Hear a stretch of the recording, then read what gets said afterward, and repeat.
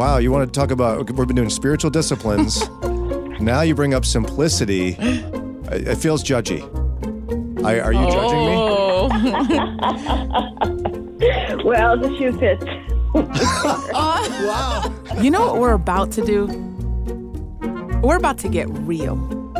We're about to have conversations that Christians have behind closed doors. The ones that make you feel uncomfortable, that's where we going. Why? Because we're family. Ustedes son mi familia. So this is the Brian and Janelle podcast. She's Janelle. I'm Brian. And if you don't want to miss anything, just hit that subscribe button. This is the Brian and Janelle podcast.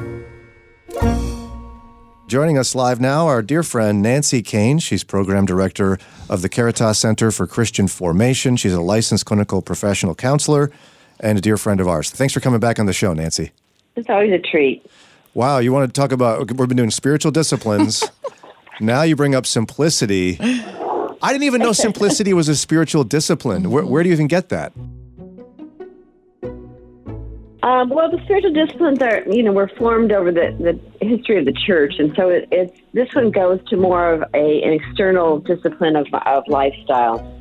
And really back in the monastic tradition in the early 3rd centuries is when we see that discipline really emerge, where the whole notion was that often our material possessions produce so much anxiety for us that it keeps us from finding real contentment in Christ. And so the spiritual discipline of simplicity is the goal is to learn how to be content in whatever the Lord has provided versus seeking external things to try to find contentment. Is there a difference, though, between like self-denial and simplicity? As in, am I supposed to get rid of all my things or just be happy with what I have? Self-denial would be more of, I'm not going to allow myself this so that, I don't eat more sugar or whatever it might be. Simplicity is looking at your life and asking, where's the clutter? Where is it in my life that either physically or even emotionally, mentally, that preoccupies me and really keeps me from resting and abiding with increasing contentment with Christ? So you're looking at, perhaps for some people, I know when I have people in the cohort in the second year, we practice this discipline together, and some people go off Facebook or social media for a period of time because they found that arena was really preoccupying them. That one gal in particular talked about that she realized when she put that in practice that she was actually spending about 4 hours a night in either surfing, scanning the internet or social media, and how it was wasted time for her. I'm assuming schedules and activities is part of simplicity, right? Yes, because I think most of us live lives. I would joke with the students. I said, if I started the semester and you asked me how I was, and I said, I'm just bored. I just don't have much to do, and frankly, I'm just bored. You would look at me with probably some level of judgment, and the students start laughing. And I said, because in our American culture, we say, if you're busy, you are successful. Mm-hmm. You've got it going. Versus, I think we've lost the whole notion of what it means to live a quiet, pleasing life to the Lord. That's not filled with this mad rush for, I've got to get this done. I've got to run to this meeting. I've got to take this call. I've got to get all this done by 9:00 tonight. And all the while trying to fit Christ into that. Let's say if you're a single mom or you're a mom of a bunch of kids or you have 2 jobs. I like that you brought up the idea of a quiet life. And then we're talking about simplicity. But how can you pursue simplicity if there's straight up a lot of things to do in your life? Like, how do you apply that in your life? Well, I think it's looking at to see what's necessary and needful. And what's not. And I think there's a lot of things that we do that may not necessarily be needful. There was a period of time when my kids were small that I was doing everything organic, and nothing wrong with that. But I found the time it was taking me to search out the food, search out the recipes, find something that was working for my family was just, it was more time. Yeah. It was time that I didn't need necessarily to put into versus just having a well-balanced meal and everybody being happy with what they're eating. So I think, that's a small example. I think for a lot of people, it's the material possessions. How many toys is enough toys for your kids? How many outfits in your closet is enough outfits? Another person that I worked with decided that she would look at her clothes, and it was a student at Moody, and she prided herself in always buying resale shop clothes, so she never bought anything that was more than $5 and thought, well, I'm doing pretty good because I'm basically recycling other people's clothes and I'm not spending a lot of money. And when she went through her closet, she ended up having 3 trash bags full of clothes that she sent back to Salvation Army because she realized that she didn't need 4 white tops. She didn't need 10 pairs of jeans. It was clutter that was preoccupying her.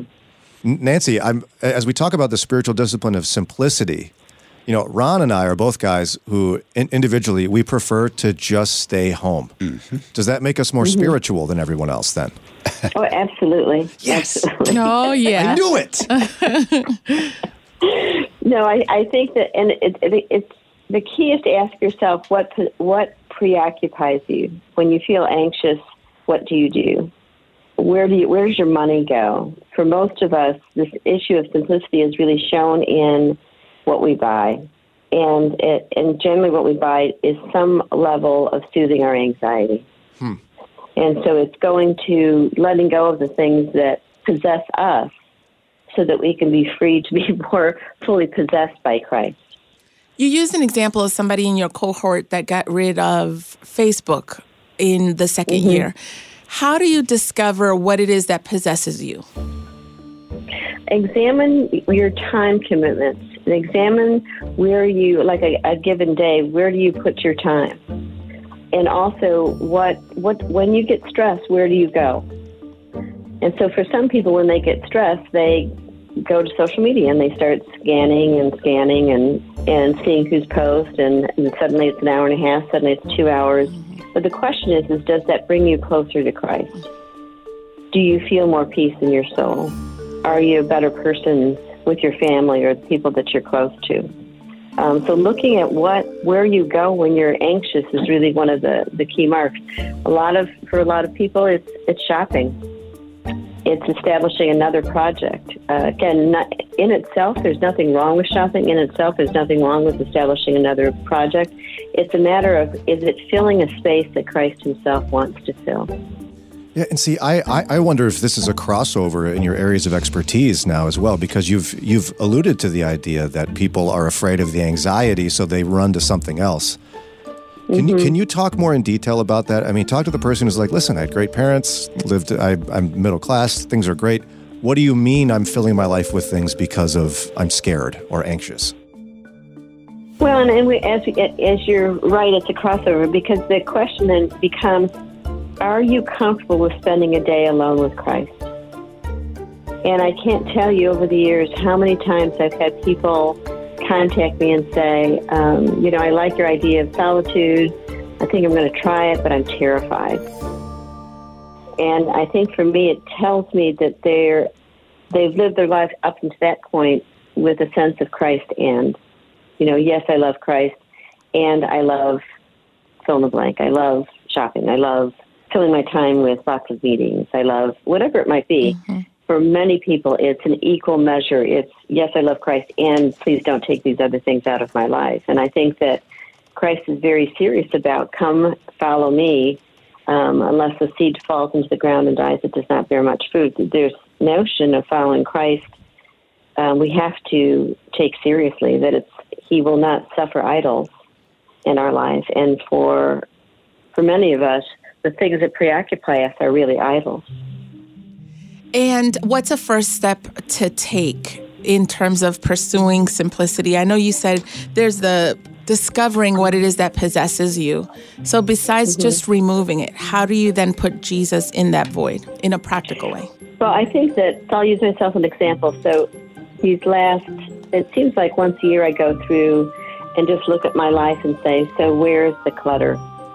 And so this year, I think I started back in the fall, I looked at, because of the nature of the work that I do, I read a lot of books, but I thought, is this really necessary for me to keep these books? Like, why am I keeping them? Am I thinking that at some point I'm going to reference one page in the book? And so I went through and sold some and gave a lot of them away to the team that I work with, and was amazed at how much I didn't need.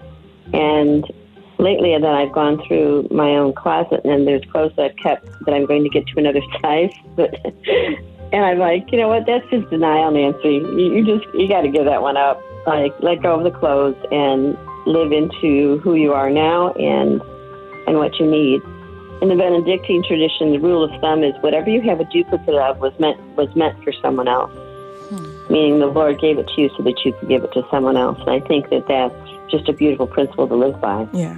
So if someone tries to do that kind of simplicity in their life by getting rid of something they have too much of or love or whatever, at what point would they know that the fear is so strong they ought to get counseling to help? I think when you start giving it away and you find the anxiety is just overwhelming and you can't figure out what the anxiety is. I know someone whose husband is a hoarder, and he has a full basement of technology, and when his wife has asked him to let go of some of it, he's beyond himself in terms of anxiety. But there's something in that possessing of the possession that feels a need for him that he's not in touch with. I think to ask that question is when I'm aware that I'm beyond myself and stressed out, that's the time to get some help and have someone sit with you and unpack what are the deeper issues going on. Yeah, and whenever I've seen that show Hoarders, I don't know if you've ever watched it, but it's always fascinating to see that really at the end of the day, the hoarding is a response to trauma in some way and pain, right? Right, because it's a material symbol for what's not happening in the soul. It's in some ways it's like a small child with a security blanket. Like as long as they have the blanket they're carrying around, they feel some sense of comfort. The same is true that we can do with material possessions. As long as I have everything in place, I'm okay. But what we know is that that's an illusion, that God gives and God takes away, and that it's keeping an open hand with everything that we have. And anything that we've been given is because God has given it to us. And as the scriptures say, freely we've been given, freely we give. So then to some extent, the person who runs to Facebook with anxiety or shops or whatever is ultimately suffering from the same thing the person on the TV show Hoarders is doing, right? Yeah, I think that's a really good point at some level. I think we categorize or we grade levels of dysfunction and say, well, I'm not a hoarder. Right.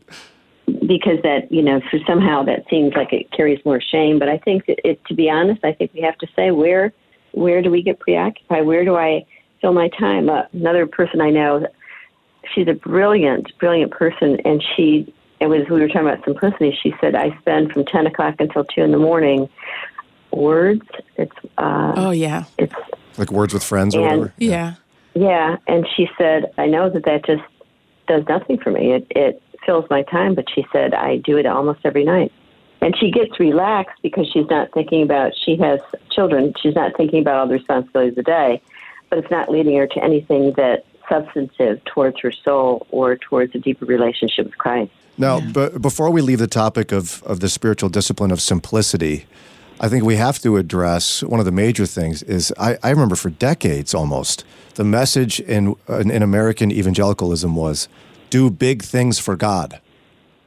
To what extent does that work against simplicity? Well, I think it goes to the attitude of the heart. I think that big things, what does that mean and who are you really doing it for?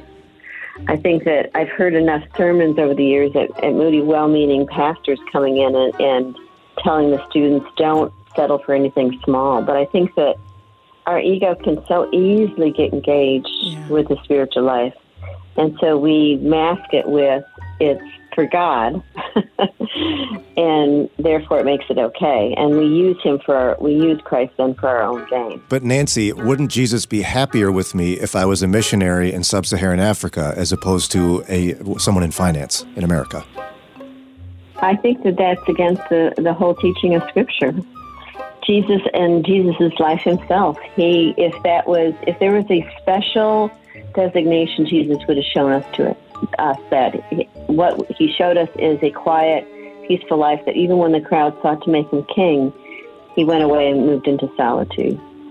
And it was a movement towards greater and greater anonymity, of that Christ would be, that God his Father and he himself would be glorified, but not in the way that he himself on a human level would be glorified. As John the Baptist said, that he would become greater and John the Baptist would become less. And I think we're not to quantify and say, this is, if you stay at home with your children, that's great. If you work, no, that's better. Mm-hmm. If you go to Portugal as a missionary, now that's more spiritual, versus staying and working a job in a company, well, that's less spiritual. That's man's thinking. Ours is to be obedient to God's call in our life and listening to his voice and doing what he has called us to do. It's hard to sell books with the theme Be Anonymous, though. Yeah, for real. Yeah. Right. You sell more books telling people to go do big things. Yeah, the life you've always wanted to live, be anonymous. Mm-hmm. But you know what? As we're almost out of time here, there is something I think in our souls we know is appealing about that. Because you can rest in the idea that Christ is enough and has done enough. Right? I mean, yes. that's where contentment lies. Well, as long as I'm making that emotional connection to him, if it's just an intellectual thing, it's going to be momentary. But as long as I'm making a connection to him, that's a litmus test. Am I really seeing him in my activities, and from that place then moving to greater humility, moving to greater anonymity, moving to serving in my life being a broken bread and poured out wine? That's really what we're looking at here. Mm-hmm. Well, this is why we love having Nancy Kane with us. Again, she's a licensed clinical professional counselor and program director for the Caritas Center for Christian Formation. That's the kind of stuff you get over a 2-year training program. Again, the Caritas Center for Christian Formation, that's where you go for that kind of thing. Mm. Nancy, how can folks get connected? They can go to our website, thecaritascenter.com, and click on, there's information there, as well as they can click on contact if they have more interest in contacting us. Well, thank you for drawing us closer to Jesus, my friend. We always love spending time with you. It's always an honor for me. Thank you. Hey, hold up. Where are you going? You know you liked your time with us. You want more. So go ahead, look down, hit that button right there and subscribe, and you'll get updated episodes, and then you can hang some more. And guess what? You can help us out. How?